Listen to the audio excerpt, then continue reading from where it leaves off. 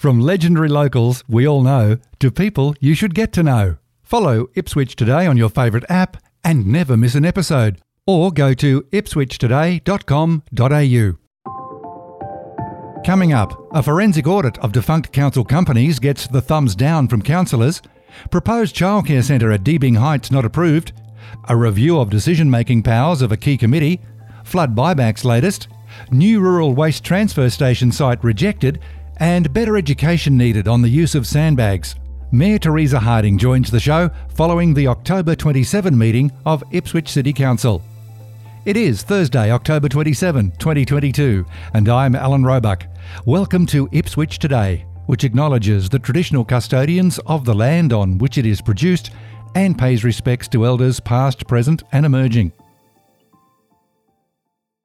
This podcast is supported by Kinetics, people-powered web hosting trusted by Australian businesses since 1999. Thanks for talking with Ipswich Today, Mayor Harding. Oh, thank you, Alan, and thank you to listeners. The Mayoral Minute seeking a forensic audit of the now-defunct council-owned companies kicked off the meeting. In your opening remarks, you said there was one more thing to be done, the truth about previous council's finances. Is there something specific within those companies you're targeting? When I said one more thing, I made the election commitment to open the books and do a full forensic audit. Now, I've opened the books. We did that back in July 2020, and then in March 2021, the Queensland Information Commissioner actually then told us that we couldn't publish all the information that we wanted to on the councillor expenses or the controlled entities. And that kind of knocked us for six. We just thought that we could publish it and it'll, be left up to the community and they could read it. It might be a headline for a couple of weeks that we could move on. So I guess for me, there's certainly the one last thing was that full forensic audit. So, and we've seen with recent media investigations that there are more and more questions over the financial practice of the previous councils and how those council-owned entities spent ratepayers' money.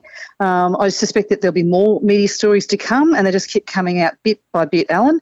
It's just, I think, embarrassing for us, but I think the people of Ipswich actually deserve the truth. So I think the only way is an independent audit that will be conducted at arm's length to give ratepayers in our community the answers they deserve.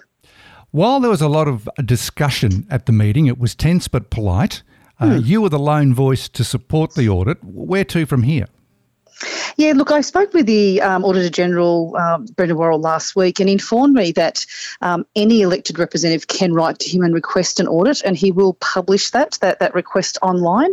So I've written to him this afternoon and requested an audit, and so that's my step. So I respect the view of the council, and I think it was a very respectful and professional discussion.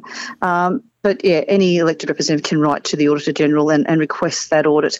And I want to stress the fact that it is an audit that's not at council expense, that this was a request for an audit to be done at the state government's expense. Can we go back to before 2020 when the figure of 78 million was bandied about by the administrator, Mr. Chimello? Now, that was a 78 million loss on paper, i.e. the value of the properties at that time. I don't believe there's any inference that money was stolen, but it may have been misspent. Do you think council's going to get that money back in due course when the properties are sold, ultimately? Alan, there was never a forensic audit done of the controlled entities. And even Councillor Doyle, who spoke against this, she admitted there's been no forensic audit of those controlled entities.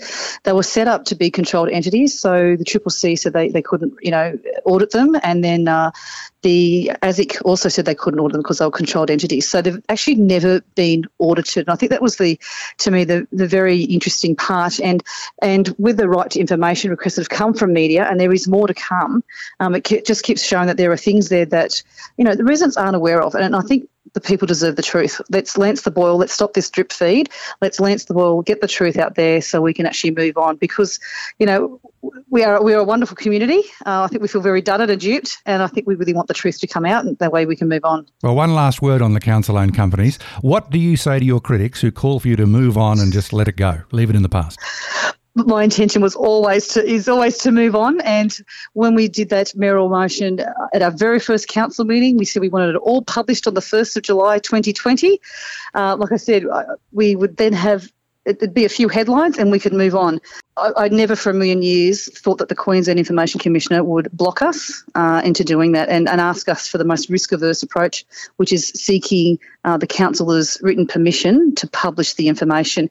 And to date, only one dismissed councillor has done that. The rest have all refused. Let's move on to other items in the meeting then. Yes. Carmichael's Road, which was being pushed for an upgrade by Councillor Ireland. It's the dirt road that leads into Harding's Paddock. Do you think council should be getting bogged down about debating such issues when there are fewer than 30 vehicles a day, roughly, using the road?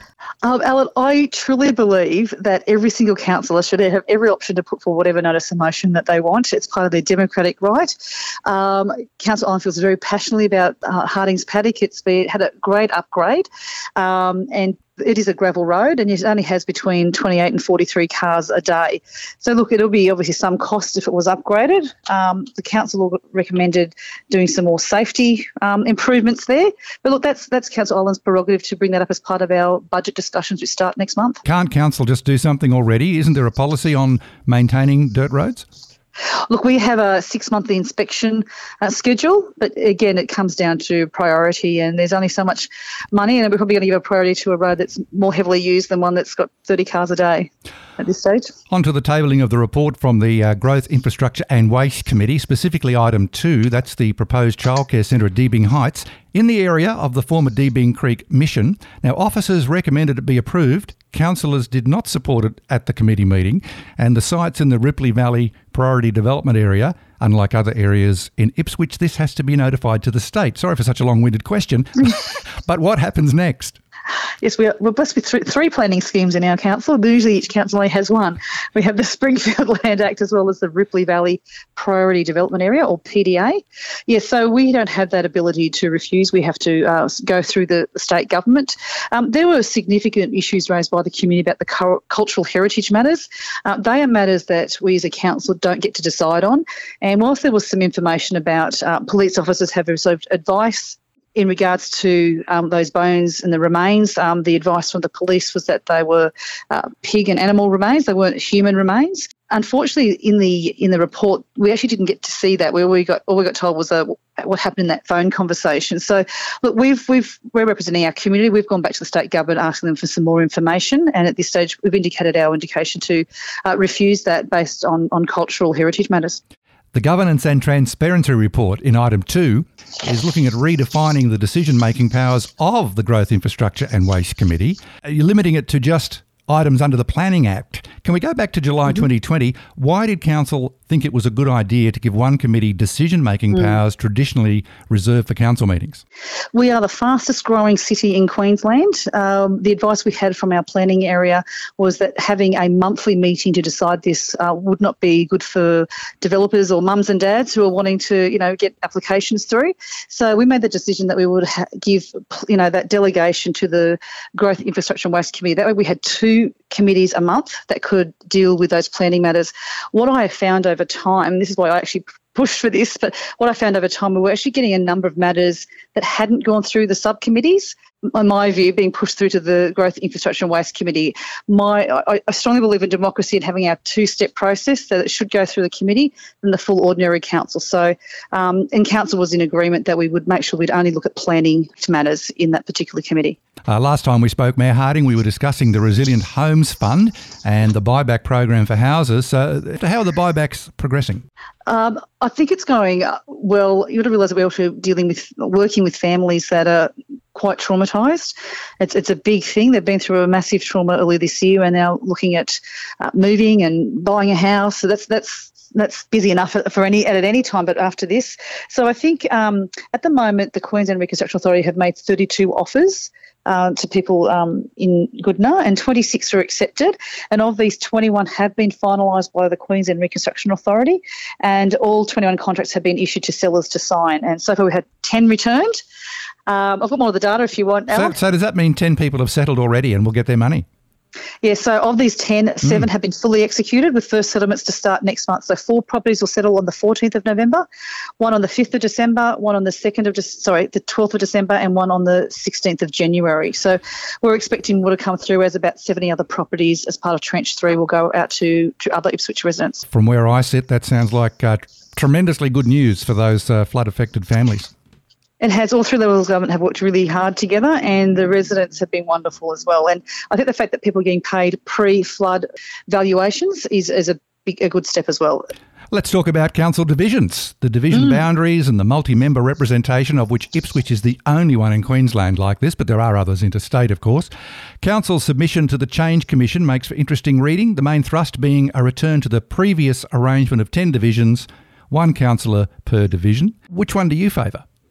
I guess I'd go back to the fact that in 2019, when the Change Commission came forward with the idea of 4 divisions and 2 councillors per each division, in there was a requirement for a mid-term review. So last year we did write to the Change Commission saying, hey, we'd like to participate in this.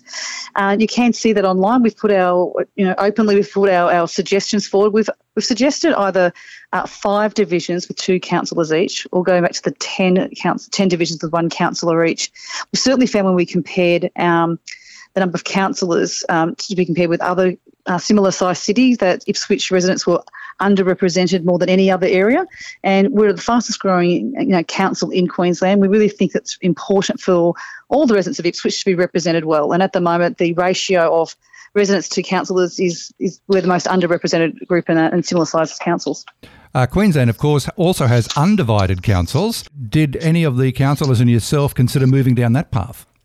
Look, we just discuss it. I guess Ipswich is a big area, and I listened to Division 1, which goes from Redbank Plains through to Grandchester. It's a lot of areas to cover, and I think in those times often the more populous areas get a higher look in than those areas that aren't as well populated. So there was certainly a consensus amongst councils that we should have a divided council of some sort. When reviews of this type are underway, it's really important that residents have their say, and they will get that opportunity between the 14th and 28th of November. It's only about basically a 2-week window. Do you think there'll be much of a response? Look, I'd love to. When this happened last time, we only had 1,049 residents put forward submissions. It would be great to get more than that.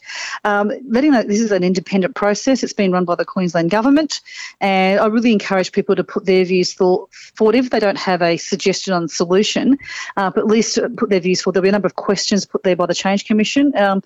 Our council will be shaped by what the community say, so it'd be really great to get their feedback. A new waste transfer station site proposed between Rosewood and Grandchester has been given the big thumbs down by councillors, especially after watching the council meeting on YouTube. What was the main reason it was rejected? When it first came to us, I think it might have been April or May, we had concerns immediately because of the road. It's a 100-kilometre road. It's at the top, sort of a crest of a hill at a curve. It did seem like a safe area, so a number of the councillors went out that afternoon just to double-check. And so we did highlight it to the council that we thought that site wasn't a good site. Unfortunately, the council had already engaged a consultant to progress through an evaluation of about 5 or 6 sites. We were also on a tight time frame. The state government had given us a grant for this, and we had to get it done by a certain amount of time. So, look, the evaluation came back that particular site was rated number 1. We've listened to the community. We've had 2 community sessions at the Rosewood Library. And so for the council to no longer consider any further, we've moved this notice of motion to remove it from the basket. At the end of the meeting, there was a notice of motion from Councillor Nicole Jonick regarding sandbags and community consultation. The meeting was paused after Councillor Jonick got somewhat emotional, and I really get it. I really understand why she got emotional.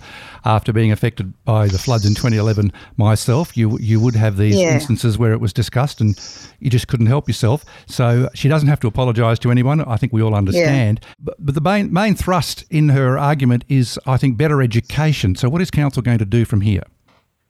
Yeah, so the notice of motion was voted on, and I'd like to acknowledge that, Nicole and her family were flooded out in 2011, and obviously 13 came close, and even just this year, she spent a lot of time with residents who were flooded, and that weighs on you as well. She does feel for her residents. The main thing is that it has to be better education. Council have updated their sandbag information on website this week actually, but we're very keen to make sure that all our messaging is consistent with the state. QFairs and SES do have great videos, great tutorials and great pamphlets, and it's really important that we have that consistency across our state in how we respond to these things. And if I can just have a little opinion here, Mayor Harding, sandbags are, I think they're overrated in terms of what they can do.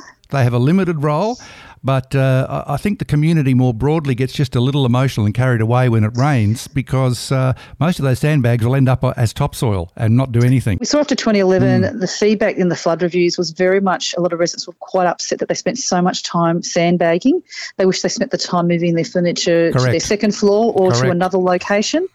And it's important to have that discussion. And I also saw, this weekend with the rain, the calls came for sandbags immediately when there was, no flood alert or anything like that. So there's a heightened level of sensitivity in our community, and it's really important to be aware of that. So we did let sandbags be collected much earlier than we probably would have, and we ended up over the weekend about 2,500 were collected at our 3 different locations around the city. Mayor Hardy, on that note, we'll leave it there till next month. Thanks again for speaking with Ipswich Today.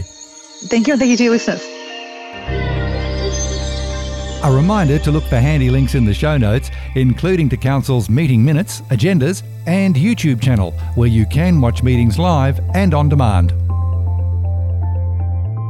Ipswich Today is supported by Kinetics, people-powered web hosting trusted by Australian businesses since 1999.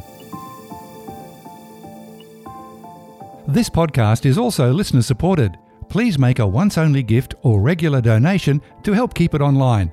Just go to ipswichtoday.com.au and click the donate button on the homepage to make a payment through PayPal. Follow and stream this podcast from your favourite app, including iHeartRadio and Amazon Music, or play Ipswich Today on smart speakers. Music is supplied by Purple Planet Music. This is Alan Roebuck. Thank you for listening.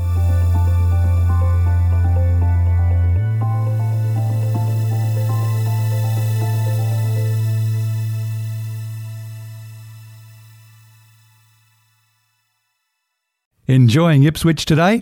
Please share the love on your socials.